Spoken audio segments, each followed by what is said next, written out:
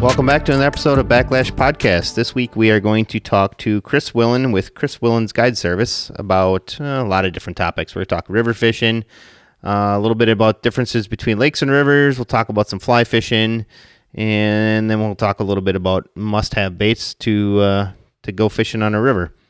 Brad Hoppe from Muskie Mayhem Tackle is out of hibernation or wherever he was. He's been gone for, a couple intros.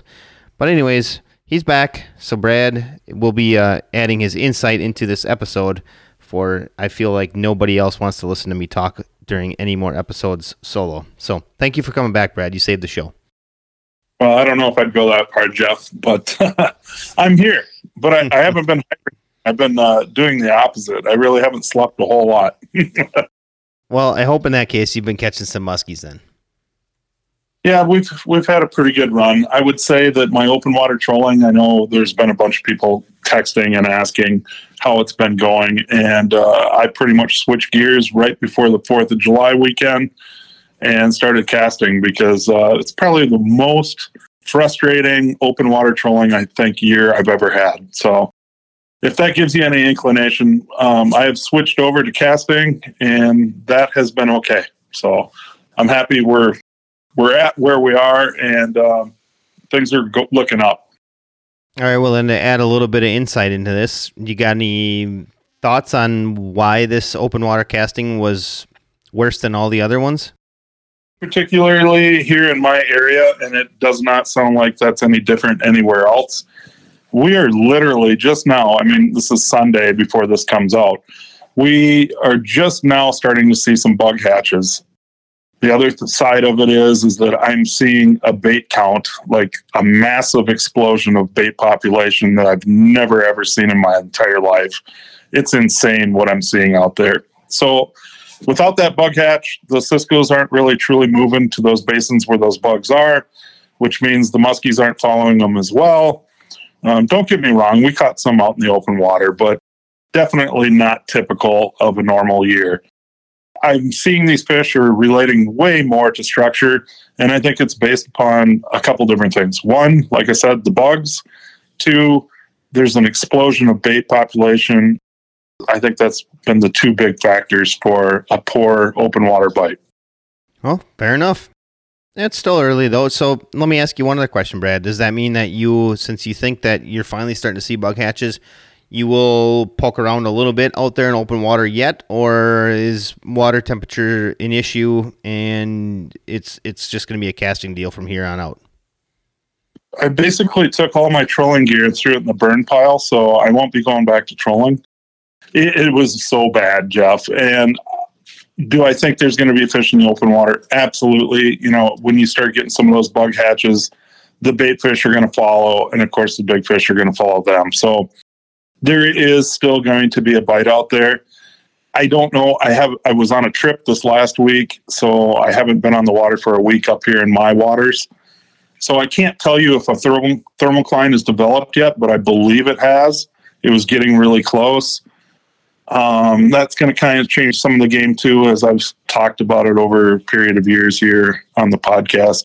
Once the thermocline develops, I generally quit open water trolling. So you can't interrupt the flow. If there's bugs, there's bait fish, and the big fish are going to be there. So is there a possibility? Yes. But all of my open water trolling trips are done for the year. So kind of missed out on it. Well, if you're still getting out muskie fishing, which it appears as though there's a bunch of people that are, and you need gear for your upcoming muskie fishing adventures, make sure you check out TeamRhinoOutdoors.com. We're your source for all things muskie fishing. You're looking for, whatever it be. If it's bulldogs or bucktails or whatever, we have you covered. And I've said it millions of times on the podcast. It seems like an infinite amount of gear shows up every single week. So if there's something in particular you're looking for, definitely check out our website. It seems to get updated daily. And also, if you need gear, there's one other website you can go check out. And Brad, why don't you talk about that? Well, I'll tell you what, you can check out MuskieMayhemTackle.com. We definitely handle most of the different blade combos that you could ever imagine for bucktails. And you can build your own customs right on our website. Check us out. We'd love to have you as a customer. And you can also check us out on pretty much any social platform as well. All right, Brad. Well, enough about that. Enough about the intro. Let's go dial up our conversation with Chris Willen Guide Service. All right, our guest this week is Chris Willen with Chris Willen's Guide Service. Chris, thanks for coming on the podcast tonight. You know, it's the first time that we've had you on, and I think there's a good chance that a lot of our listeners might not be familiar with you. So why don't you kind of talk about, what got you into muskie fishing, talk about your guide service, and then we'll have a conversation about muskies today. Sounds good. Thanks for having me on. Been guiding full time up here in northern Wisconsin since 2011. Mostly do river trips and smaller bodies of water up here, like some of the smaller natural lakes. Living up in just south of Hayward area, so that's where I'm at. And I kind of bounce around the whole state depending on water levels and time of year and kind of what's going on. You know, the rivers are a little different than the lakes. I kind of got to play a lot by the weather, just see if we can even get the boats down the rivers on sometimes. That's pretty much what I do up here, from open till close. And then I was guiding in Tennessee for about 7 years as well in the wintertime. So did a lot of muskie fishing in the south, the whole southern range really, and settled on Tennessee for a little while. And with COVID the last couple of years, I kind of put a pause on that, but we're going to get back going on that here pretty soon. And that's kind of what I do, man. Muskie fishing all the time. A little bit of smallmouth stuff early season on the rivers. It's too good not to do it. That's it, man. Muskies 24/7 pretty much. If somebody wanted to book a trip with you, learn more about you, how do they go about doing that? My website's just chriswillen.com. You can look me up on Instagram. It's CW Guide. And Facebook is just Chris Willen. And post somewhat regularly. Kind of been taking a little social media hiatus here lately, but pretty up to date. So, Chris, you talked about water levels. What are you looking at right now? Because it seems like I was just up in northern Wisconsin. It seemed like things were fairly dry. I mean, I haven't cut my grass up my camper in, I don't know, probably a month, and it didn't really seem like it was like, ridiculously long. So are you dealing with, low water conditions up by you? Yeah, we are definitely got a little bit lower water than usual. It's pouring rain right now, though, so hopefully she'll jump up a little bit. You can't do the smaller stuff when it gets really, really low. You kind of got to move to some bigger stuff and, play the levels game. It's getting a little scrapey out there, though, I'll be honest with you. So you spend a lot of time on the rivers. Do you prefer, is the fishing easier, I guess, high water or low water? I would say high water or low water. You kind of get in that mid-level range, and all of a sudden the river becomes a lot bigger in a sense to where they have more places where they can be and be comfortably. One extreme or the other for me personally. So let's talk a little bit about rivers. Like, if an angler is listening and they want to jump on a river, what's the most important thing when it comes to river fishing for muskies? I would say safety. Before you jump on a river that you haven't been on before, I would be cautious, maybe do some mapping and do some asking around, make sure there's no rapids or anything that maybe the type of boat you have can't get through. That would be my number one thing that I would look into. And then, the other thing is just you can look at the graphs and see kind of what the water levels are and see kind of throughout the year what they are. And if it looks like it's at a safe level, or something where you can get your whatever boat you got down, that would be a good place to start. And, time of year, certain times of the year, the river fish is a little bit better. If it gets hot out, those lakes kind of heat up a little bit and the river will stay a little bit cooler. Chris, what boat are you running on the river? Are you doing drift trips or are you doing a jet boat style? What do you get? What's the process there? What do you got going on? Drift boat.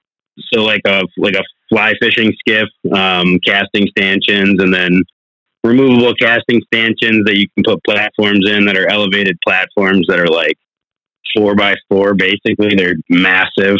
And so I call them the dance floors. So if I could just learn that head spin, I'd be doing some really cool stuff out there on the river. So I have that. We'll basically just row that thing down the river, a little 4-horse. And then I also have a towy boat with a 20-horse jet motor and removable rowing frame and trolling motor system. So if I have like one or two people and the water levels are right, I can jet boat around. Or if it gets low, I start kind of sneaking around on the drift boat. Or if I'm fly fishing, the drift boat comes in pretty handy too. Yeah, that's super cool. I'm kind of curious. I mean, I've always thought about buying a drift boat, and I used to run some drift boats out in Montana and Wyoming. What brand drift boat are you running, Chris? It's an Adipose, the Adipose Flow. It's more of a skiff style drift boat. Your traditional drift boat, maybe that most people are used to seeing with the pointy ends. A lot of people call them banana boats or Mackenzie style boats, more Western. Those are for like taking big waves and being able to handle big water. And, here in the Midwest, the skiff is really the way to go. And as far as the drift boat scene goes, they're a little more flat. And for muskie fishing, there's no high sides or high pointed fronts or rears. So it's easier to handle fish at the boat, figure eighting and move, moving around from one side to the other when you got them on, and you don't have to deal with that. And the other thing is, we don't have tons of giant rapids like those boats are designed to take. So we don't really need them. There's definitely some rapids around here that you got to be careful, and you kind of got to know the line in a skiff so you can get through it safely and dry.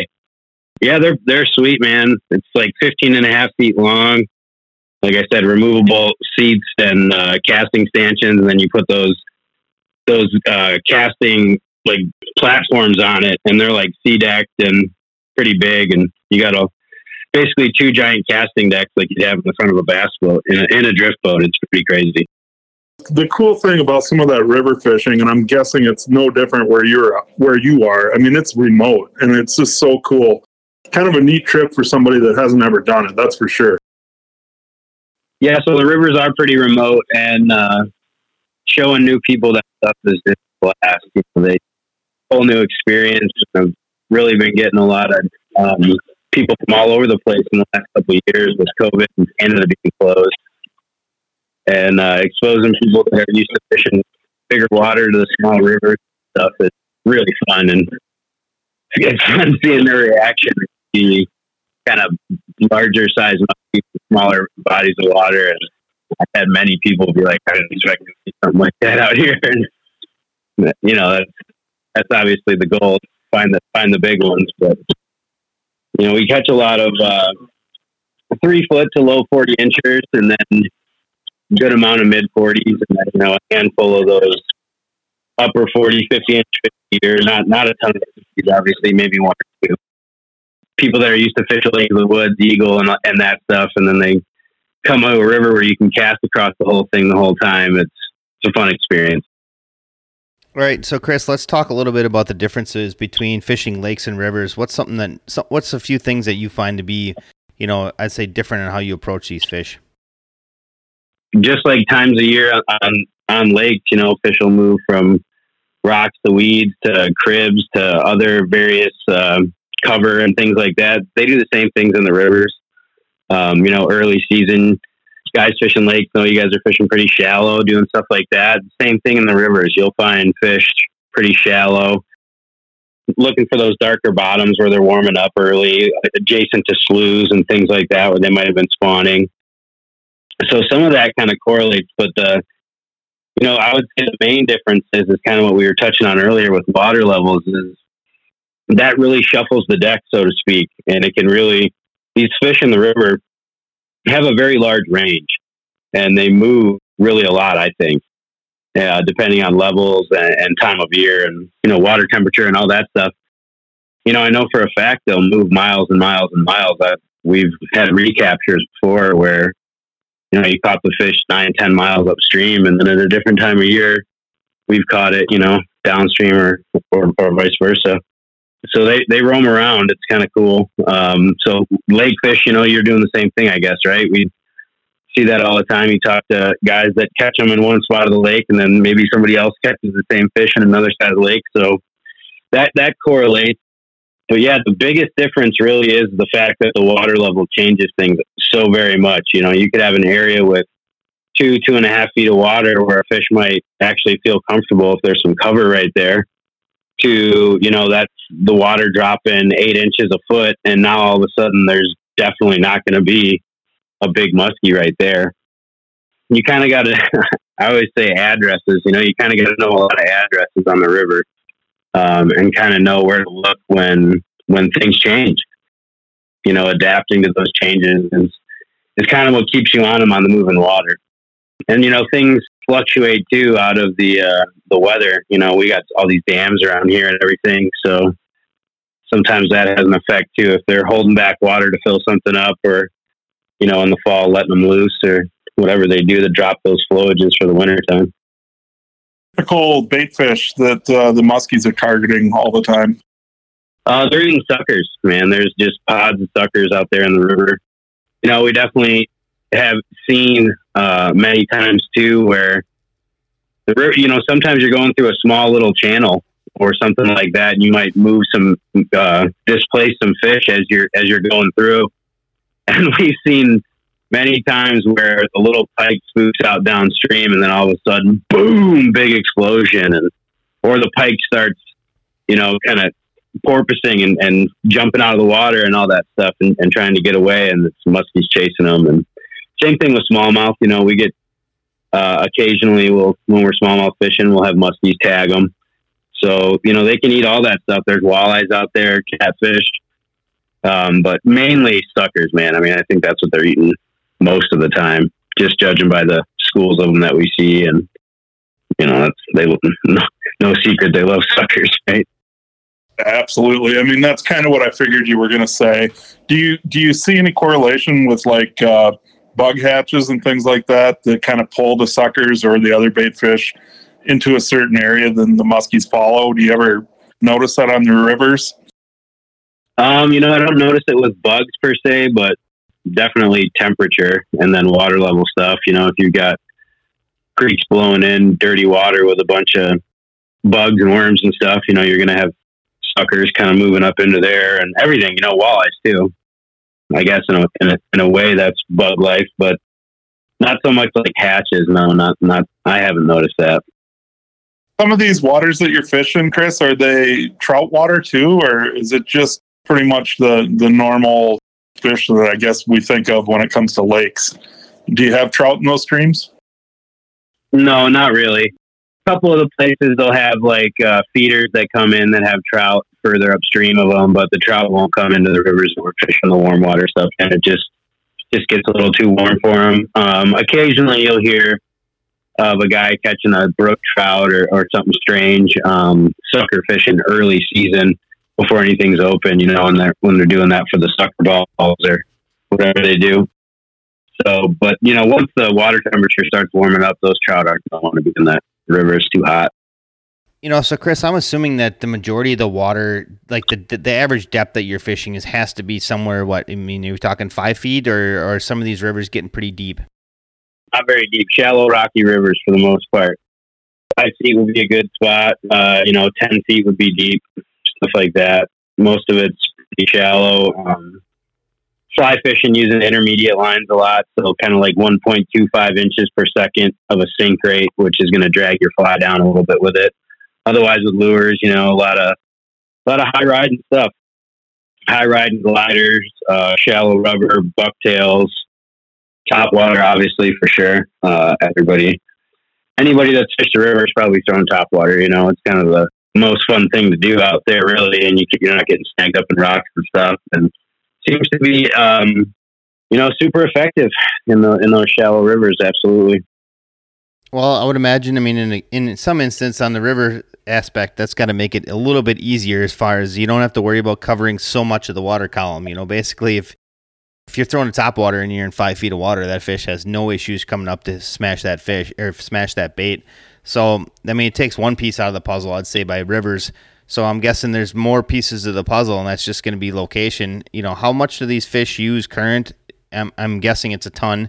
And, how easy is it for your average angler to, I guess, find good spots using the current? Well, it's just the time of year thing with that.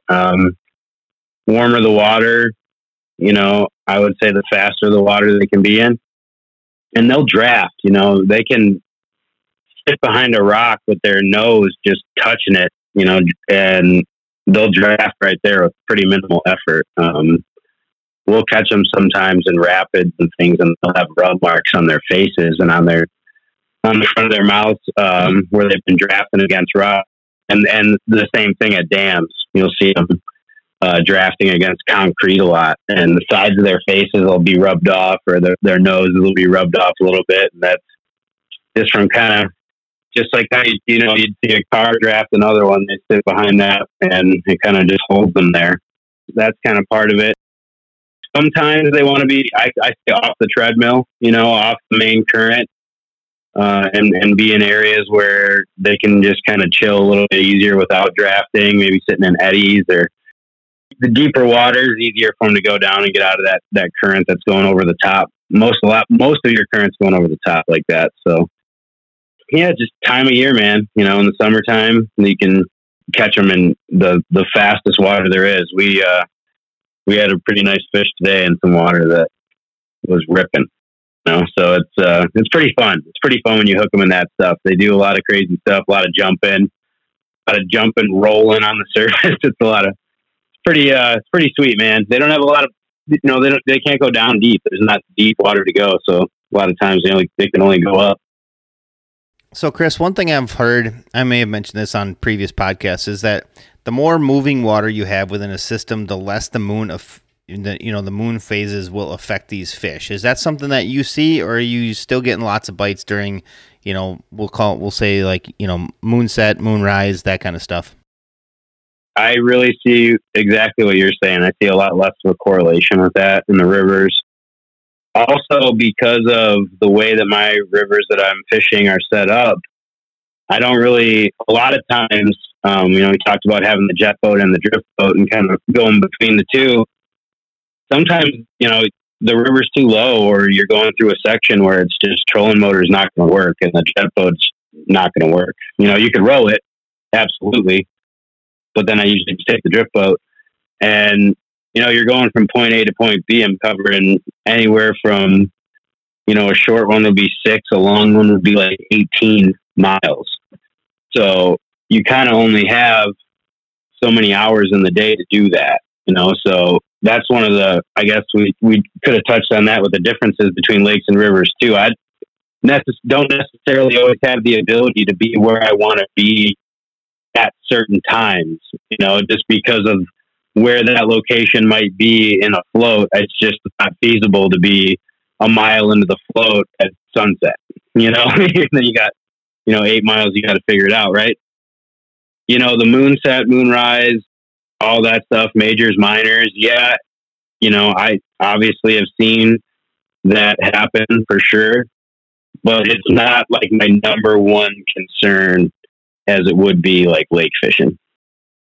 I think it's always interesting, Chris. Every year it's a little bit different as well.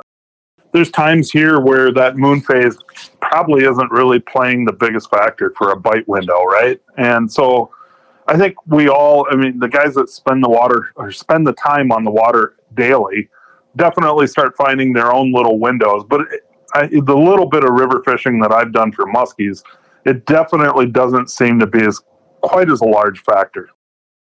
Yeah, you just don't have the ability to run spot to spot to spot as quickly as you do. So it just doesn't become as big of a player in the game for me. I do see correlations for sure and things like that, but it's more of a, getting down the river at the time and making sure that you're in spots, that are good when things are going on, but, also not having to take your boat out at midnight or something silly. Like, if anybody's been listening that's been fishing rivers for a long time, we've all done that, pushed it a little bit and had to navigate some boulder gardens in the dark and things like that. And then, every time, never again, right? But you find yourself doing it. We misjudged what our drift was going to be, right? So, yeah, I felt like I was on an Alfred Hitchcock movie. We had so many mosquitoes on top of us. It was insane. Seen some headlights, and we actually caught a ride to our end game and got the vehicle back up there. But so I know exactly what you're talking about. It's not always that fun. Yep. It's a different game out there, and there's no fish until the last second usually, unless you got perfect timing. All right, so Chris, I'm going over some of your notes that you gave me. You know, you're one of those good prepared guides that gave me some talking points here. We talk about a little bit about fly fishing, and it says, you know, like when you want to pick up the fly rod and when you want to put it down. Why don't you talk a little bit about that for anglers that are doing a little fly fishing or thinking about doing it? Yeah, totally. It's an awesome tool to have in your arsenal, even if you're not a fly all the time guy, which a lot of musky dudes aren't.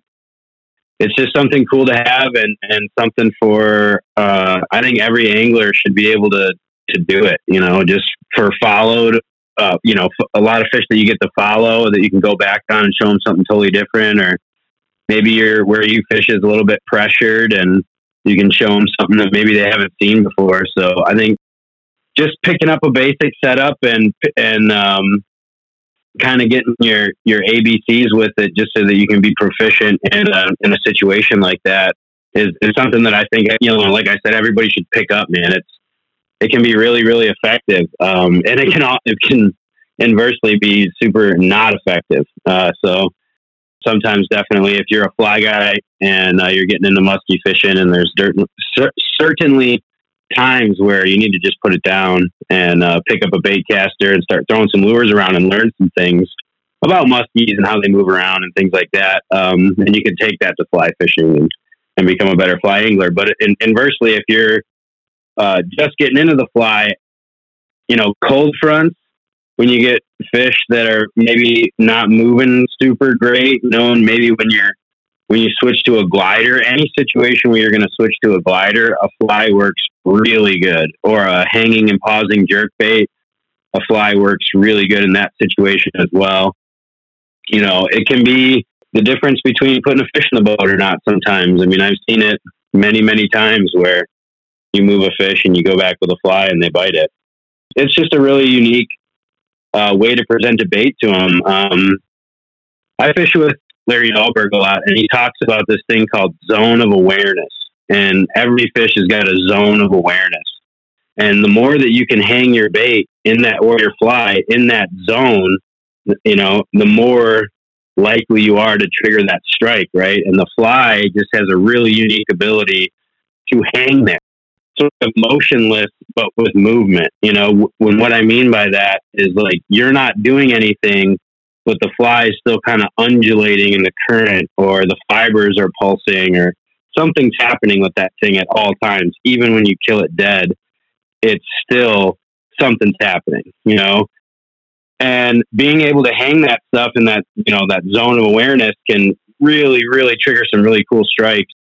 You know, when I first started musky fly fishing in like 2010, you know, those first few strikes, the first few times that you see a muskie eat a fly in person, you know, yourself watching, you know, videos of Larry even before I knew him on Rowan Lake. I think a lot of people have seen that stuff back in the day, the Hunt for Big Fish stuff, where he's catching those giant muskies on fly rods.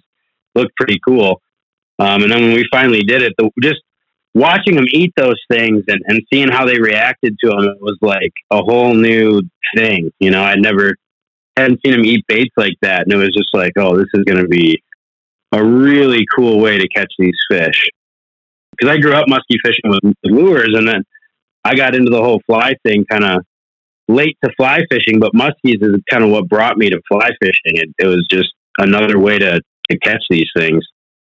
So the cold front thing is good. You know, we talked about the pressured fish, you know, or follows. That's huge. Like, you know, there's a lake in southern Wisconsin. I don't want to drop names and make anybody upset, but everybody down there fishes it. It's a super popular lake to fish. And the first time we went out there with flies, we moved like 15 muskies. And we were like, holy smokes. You know, I don't think anybody ever does this out here, you know? So it's just a really interesting and unique way to catch them and show them something that they're not seeing, you know. And 9 times out of 10, or even probably more, wherever you're fishing, there's probably not a lot of fly people. You know, Chris, lately they've been making some of these castable flies that you can throw with traditional gear. Have you had any experience with those? Oh yeah, totally. We did that early on, kind of when we got into it, try to make some crossover stuff. Super cool. Another way that we've done it before is kind of Carolina rigging flies with bait casting and spinning gear, you know, egg sinkers, and making making slidable sinkers on wire pieces and then running long leaders. And that's a pretty effective way to do it. There's various ways to cast them on gear as well, but it's pretty fun to catch them on that fly rod. You get the basic cast down and the differences between setting the hook and everything. A little bit more hand-to-hand combat. I would joke around and call it, just you're not really using the reel that much. It's kind of all just playing the line in your hands and using the rod as a big spring basically and tiring them out with that rod. We're using 10 and 11 weight rods, so they're and 12 weights too, so they're pretty stout stuff. But yeah, the castable flies, that's cool. I dig it. I dig it. It's people noticing that the fly is a good tool to use. The beaver is kind of like a castable fly as well.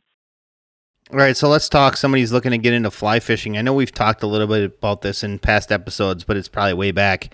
Can you give some recommendations on, a reel, a rod, and some line that's maybe not going to break the bank?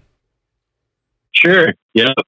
I'm a little partial to my rod. I helped design a muskie rod with G. Loomis, so that's the one that I like the most. Obviously, for obvious reasons. But 2 years in designing it, so we really went through a lot of work to make sure it was the right tool for the job. That's the G. Loomis IMX Pro M, and that comes in an 11 and a 12 weight. The 11 weight's a little bit caster friendly, more taper. It's two different tapers. Which refers to basically the stiffness and how the rod bends. And the 12 weight's a little bit stiffer and a little bit beefier. That's for like your really, really big flies, late fall stuff, winter fishing. 11 weight is definitely, if you're just getting into it, where you want to start. Or you can go like a 10 weight route, or every major fly rod company now has a muskie fly rod. So if you're partial to a brand or price point is an issue for you, you can start anywhere from rods that cost a couple $100 to rods that are over $1,000.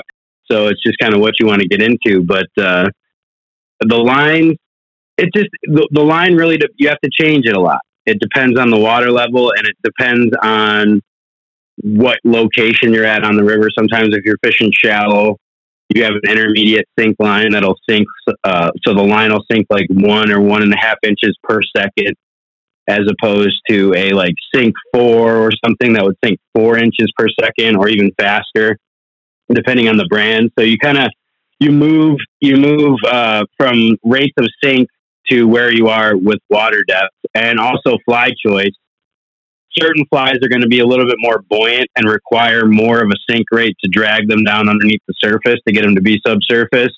And other flies, you kind of want the opposite. You kind of want your line up and the fly down, and then you can manipulate the fly to come back up and down that way. So it's situational with the lines, but you're going to need two, basically, a full intermediate sink and then a full sink. We don't really use floating lines like traditionally with fly fishing. A lot of lines are floating. We don't really use floating lines that much with muskies. So it's those two. Scientific Anglers make some really great stuff. Titan intermediate would be what I would use for the intermediate. Whichever weight rod that you get, it'll say 10, 11, or 12 weight on that, and then you just pair it to your rod. And that basically has to do with grain weight. 400, 450 grain weights is what you're going to be looking at. Sometimes 500 grains if you're going up to, higher. So if you're familiar with archery or stuff like that, you go, arrows have grain weights as well for the tips and whatever you're shooting. So that's what loads the rod. The grains refers to how many grains it basically takes to load that rod to then deliver that line. You just pair them. It's pretty easy these days to just pair them. You don't have to go and kind of figure it all out. They'll kind of tell you on the back of it.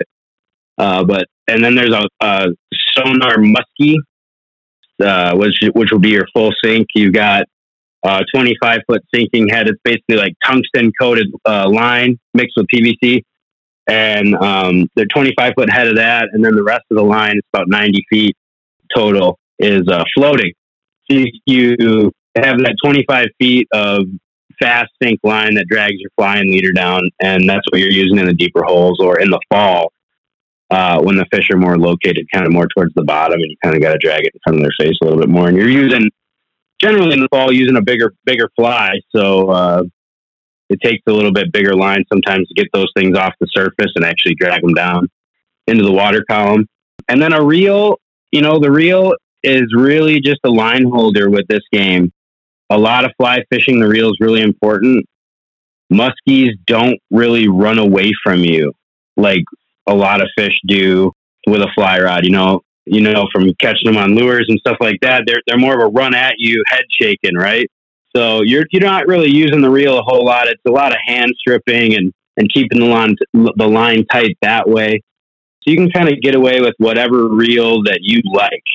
You can look online. You can find them anywhere from about $100 to, the sky's the limit on the fly reel. You can get by with a pretty simple reel. Definitely want to spend the money on the rod and the line in that department. The reel is not as important. Whereas, inversely, I would say it's the exact opposite with, obviously it's all important, but with, throwing lures, the reel is really important, right? Yeah, definitely. I would agree with you 100%. I mean, it's very important. Drags and all that stuff. You don't want to buy the cheapest reel that you can. I've seen that go wrong back in my way, way early days. Yeah, many, many times. Well, back in the day, when you're younger and you're just getting into the sport, you don't want to necessarily go buy all the greatest gear right away because you're not sure if you're even going to want to, stick around and chase these stupid things. And then you catch one and then you're stuck forever. So then that's when you start spending money on a bunch of good gear. Yep, exactly. The line also too. I didn't mention it, but made me think about it with the reels. Reels have gear ratios, kind of how fast you're going to be bringing your bait in. With flies, you're stripping it. You're doing that all manipulating it with your hand. So if you're having to strip really, really fast, like maybe this time of year, you have to use those sinking lines to get that fly down. So you're not just dragging it on the surface the whole time because you're trying to move it so quickly, or even putting the rod up in your armpit and doing a 2-hand strip, which is like a big technique that East Coast striper guys use, but it bleeds out all over everything else too, fishing wise, trout and muskies, especially pike. But that's a good way when everybody else is catching them on bucktails. They want that fast moving stuff. You can get that fly moving pretty quick that way. Well, Chris, you talked about it. This is obviously a technique that's not just specific to river anglers. You told me that you went south and you caught some fish doing it in lakes. So, it's something that lake anglers should definitely consider as well, right? Oh, definitely. We catch muskies on flies in lakes all the time, all over the place. Minnesota, Michigan, Tennessee, Virginia, Kentucky. It works anywhere you go. The lake game is just a little different. If you're fishing a lot, you can kind of forget about the intermediate line pretty much. You're going to be always throwing a sinking line. It's really, really effective in lakes, especially like we were talking about earlier. I'm going to keep saying it because it really does ring true, is just, pressured systems and places where they might see baits a lot. The fly can definitely get some bites. And, one more fish in the boat's huge. On a trip or just a day trip, or if you're out for 3-4 days on a more of extended trip, maybe 1 or 2 more fish in the boat. That's awesome. It's not a big numbers game usually, unless you get onto something special. But so it's pretty sweet. It's Lake St. Clair. We do a lot of fly fishing when we do trips over there, and I lived over there for a couple years, guiding some smallmouth rivers and stuff for a fly shop over there by Ann Arbor, Schultz Outfitters. But did a ton of fly throwing on Lake St. Clair and caught some nice fish. My buddy Eric out there catches some really big ones, fly fishing. So it definitely works anywhere the muskies swim. Chris, you talked about that G. Loomis rod that you helped design. Roughly how much does that rod like that cost? $625. So it's definitely not a cheap investment getting involved in on the fly side. Like you said, you can get some cheaper rods, but that's up there as far as, even just traditional gear. Absolutely. Yep. It's not, fly fishing has always been just a little bit more expensive. It's they don't sell as much of it. So that's just how it goes. But there's plenty of options to get into a rod, a more beginner price tag rod. Everything from custom stuff. A lot of the custom rod makers in the areas have fly rods too. So, Thorns has got some, all that stuff. So you can get into one from them, or any of the, brands in fly fishing that have been known for a little bit better price points. They have musky rods too. And, you can get into them for maybe half that price, $300 or something like that. There's not a lot of unfortunately, there's not a lot in that $100 and something range, which, would be a good price tag for, a musky, a traditional musky rod for somebody that's just getting into it. But, there's a little bit of barrier to entry there, definitely with the price tag, but, you buy one, you got it forever. And, a lot of you buy a good one, you get a good warranty. You can have it for a really long time and catch a bunch of fish on it. The other thing too about let's talk about the flies themselves. Is that something that you make, or are you buying them from people? It seems as though it's still almost like underground as far as the flies go. They're just not readily available. I mean, I know we don't carry any of them, and it seems like, if you go to a muskie show, there's, a couple people there that are selling flies, but not too many. Yeah. I tie most of mine. I do get some. He's super slammed. So sorry, Eli, but I'm going to name drop you here. My buddy Eli Brandt at Great Lakes Fly. The ones that I do buy, I get from him, and he's got some really killer patterns that, one's called an Optimus Swine. And, that one's great. It incorporates a popper head into the design of the fly, and kind of mid fuselage, I guess you would call it, midway down the fly, there's a popper head, and it kind of creates a different buoyancy point, and that fly really walks the dog just like a glide bait. You get the right cadence on the strip, and it will every single time bop, bop, bop, bop, just like a glide bait. So that's pretty badass. And he ties some really great stuff. Another one, B1G, it's a 2-hook fly. The other one I was talking about was just a single hook fly. That one also will kind of walk the dog. It's got a popper head in it as well. And people can buy them from him directly, and that's a good way to get into them if you don't tie them. Otherwise, if you tie them, bucktail flash and feathers and some synthetic materials like big fly fiber, Flashabou, stuff like that is kind of what they're made out of. Hackle feathers, schlappen feathers, chicken stuff, all chicken feathers. It's kind of fun to make them. I would say, if you're a musky guy and you think it would be fun to catch one on your own bait, and you've tried to make your own lures before, it can be a little tricky, especially if you're working with wood or pouring plastics or things like that. With flies, you can get a basic vise, a hook, and some thread and some bucktail, and you can kind of lash something together that'll catch fish, and it's kind of rewarding to catch something on something that you make. I'm sure, Brad, you can attest to that more than most. Yeah, I think a lot of people go down that path, right? They all want to catch something that they've made. It's super cool. There's no question about it. And the neat thing is, I've seen some of these musky flies. I think part of the problem with tying flies, like I used to try to tie flies for trout, they're so tiny, and you're sitting there I shake. So I'm like, how can I tie this? Where a musky fly is a little bit bigger, and I think it's a little bit easier to tie. And I think just about anybody can do it if they really want to put their mind to it. Yeah, I agree 100%. That's how I got into tying flies kind of as a kid for largemouths. It's a similar game, bigger hooks, bigger thread, kind of easier materials, and muskies is exponentially, bigger and easier. We're tying on, most of the time, most of the flies that I tie personally are on a 5/0 spinnerbait hook. So it's not a small hook by any means. I'm using 210 denier thread, which probably doesn't sound like much to most people, but it's a pretty stout thread for pulling on that deer hair and wrapping it around that hook. You got to pull on it pretty hard. Brad, you're probably using way heavier stuff than that to do the bucktails, but you can get away with pulling on it pretty good without snapping it, and that makes it a little easier for new people to get into it. If you're snapping your thread all the time, obviously it gets a little frustrating. But totally agree. Anybody can tie a musky fly and go catch a fish on it. If you saw some of my first few musky flies that I tied that I caught a bunch of fish on, there's no way if somebody came into my boat today, I'd be like, yeah, let's tie that one on, buddy. But, they work, as ugly as they can be sometimes. Mine were definitely not super pretty, but as soon as they get in the water, they get a lot prettier looking. And most of those materials really truly come to life when they're in the water. If you're pulsating that bait or doing whatever you're doing with it, it's going to like breathe in the water. So, I mean, instantly, what it looks okay on land looks phenomenal on the water.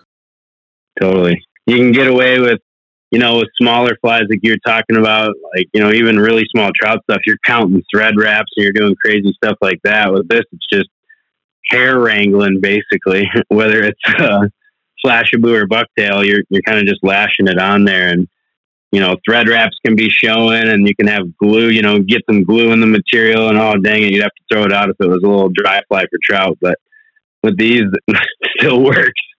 And it seems like the more they get chewed on, the better they work. Kind of like a good bucktail sometimes too is that way. But the muskies naturally thin them out a little bit for you every time you catch one, and the flies just start swimming better and better until they don't anymore. Sometimes they break. You got to be. I would encourage anybody that's tying their own to use really heavy connection wire or even single strand and bend your own loops and stuff like that. Definitely seen a lot of flies break over the years. That sucks. Obviously, you work hard to get the bite and you want to get them. Are you seeing a huge influx of people, Chris, that are just coming with a fly rod versus, the traditional casting? Well, when I started, I did primarily fly guiding. I would say I did a lot less traditional tack musky gear guiding just for what I did for work. But,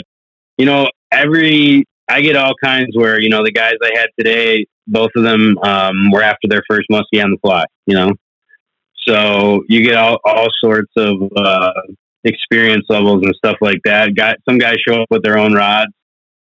In the last couple of years, really been doing a lot more conventional tackle trips too. I like it all, guys. I just like chasing muskies. And, when you're doing the same thing over and over and over again all the time, it's hard to learn new things, right? So, and you kind of bounce back and forth between flies and lures and flies, this and that. You're kind of constantly seeing how the fish are reacting to new things or how the fish are reacting to the same things. And, okay, I've seen a fish here. It's come out a couple times on a bucktail now or on a topwater or a glider, fill in the blank. Let's see, now we'll throw the fly at it. Or vice versa, where it's like, I've moved this fish on a fly like 3 times. I can't get it to eat. You throw a double 10 over it and bam, they smash it, So it's just cool like that. You're just figuring out more pieces of the puzzle. And I think anybody that musky fishes a lot probably enjoys that part of the game a little bit. You have to kind of do it all the time, is just all pieces of the puzzle. I say that all the time, Chris. There's no question about it. I think, you're continually learning every day on the water, and each one of those components is only going to, build your arsenal or put more tools in the toolbox. And I think that fly rod is another tool that can be optimized in the world of fishing. I agree 100%. And I try to say that to people all the time instead of just like, you don't have to be a fly fisherman to fly fish, or whatever the stigma that you might have against, oh, that's really hard. Or there's all kinds of, I hear, all kinds of weird stuff like, oh, there's too many knots or, stuff like that. And it's really, once you get it down, it's not that much different. And it's just another way to approach these fish that we all really love to chase. I said it before, but I mean it, a couple more fish a trip or even a year for some guys, that's awesome. And if it takes learning something just a little bit out of your comfort zone to do that, I think it pays dividends, spend that time learning to cast or, there's a lot of new fly guides around. There could be one in your area. It's really accessible to learn. So book a trip with somebody and you can go out and they can give you some lessons and do's and don'ts. And it's really easy to fix people's cast with a musky cast, because it doesn't have to be pretty at all. I guess I should have stressed that earlier. Musky casting is not pretty. It's just get that thing over there and bring it back over here. There's no like crazy carrying tons of line in the air, or big crazy tight loops or anything like that. It's the rods and the lines are designed together, and they're not designed to carry line. They're shooting lines. So you have very little line out and then bam, it'll shoot 50, 60 feet pretty easily. So it's, with just a very little coaching or just a little bit of help, you can get anybody that understands the mechanics of casting any kind of rod, you can get them casting a musky fly rod. Chris, how many customers do you have that, they have no experience with, fly fishing at all, and they come on a trip with you hoping to learn from you? Is that something you see regularly? Yeah, really a lot.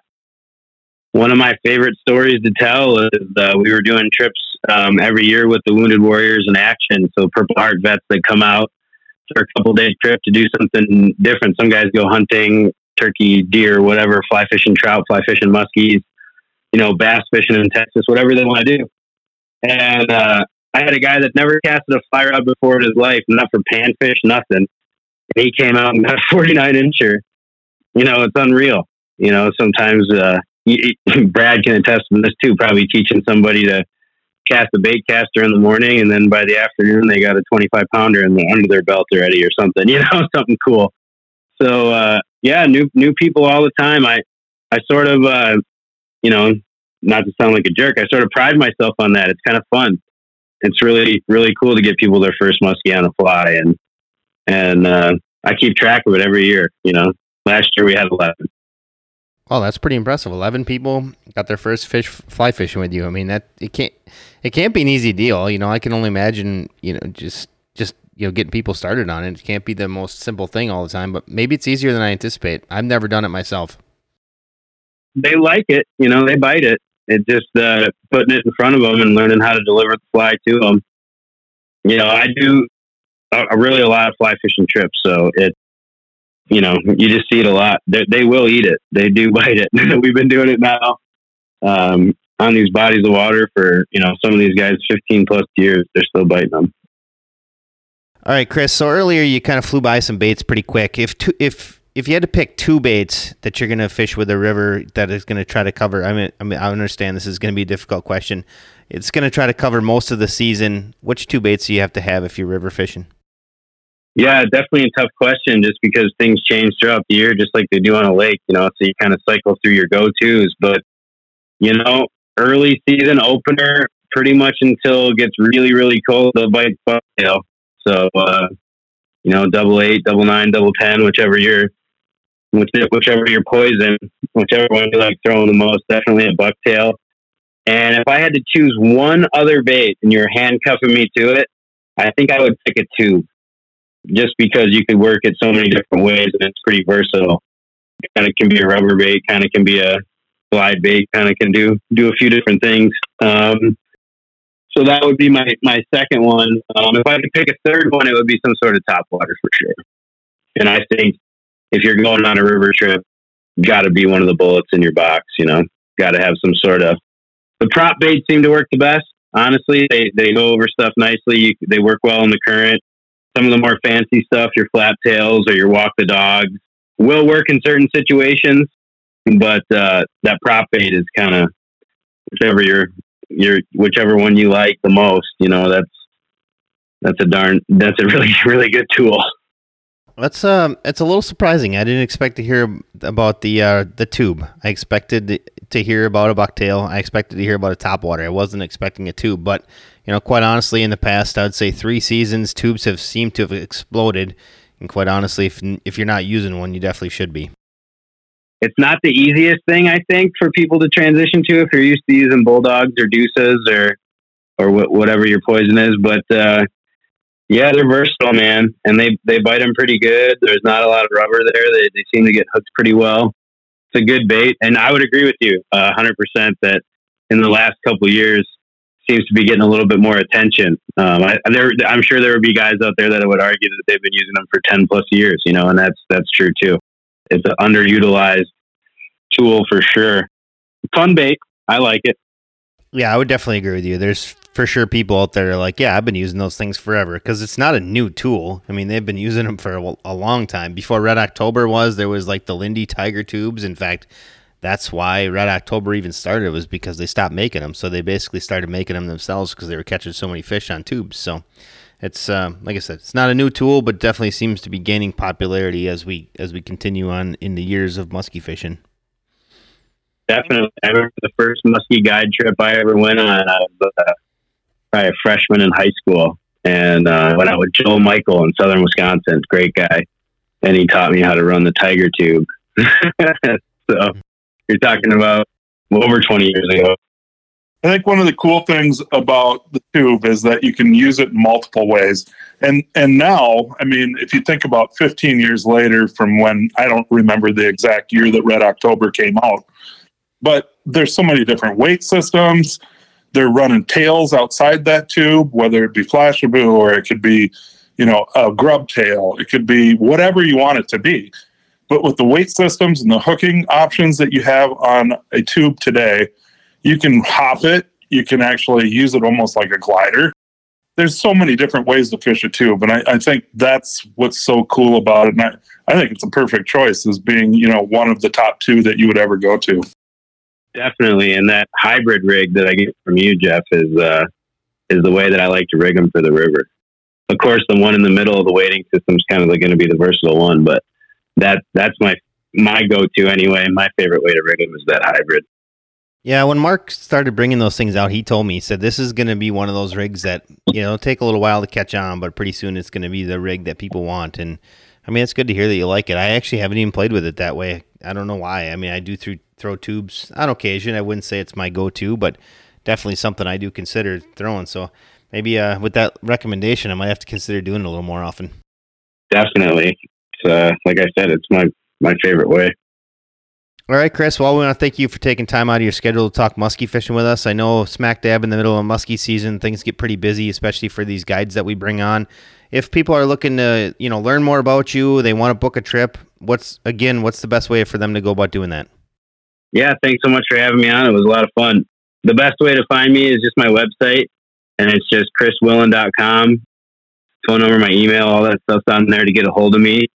And you can contact me that way, and I can kind of get you what I got for open dates. There's not a ton of them for the rest of the season, but I got a few summer dates and a few late season dates if you're a November animal like a lot of us are. Absolutely. So once again, Chris, I want to thank you for coming out and talking to us about muskie fishing. And we want to thank our listeners again for putting up with us for, I don't know how many episodes in a row, a whole bunch. And we'll catch everybody again with a new episode next Wednesday.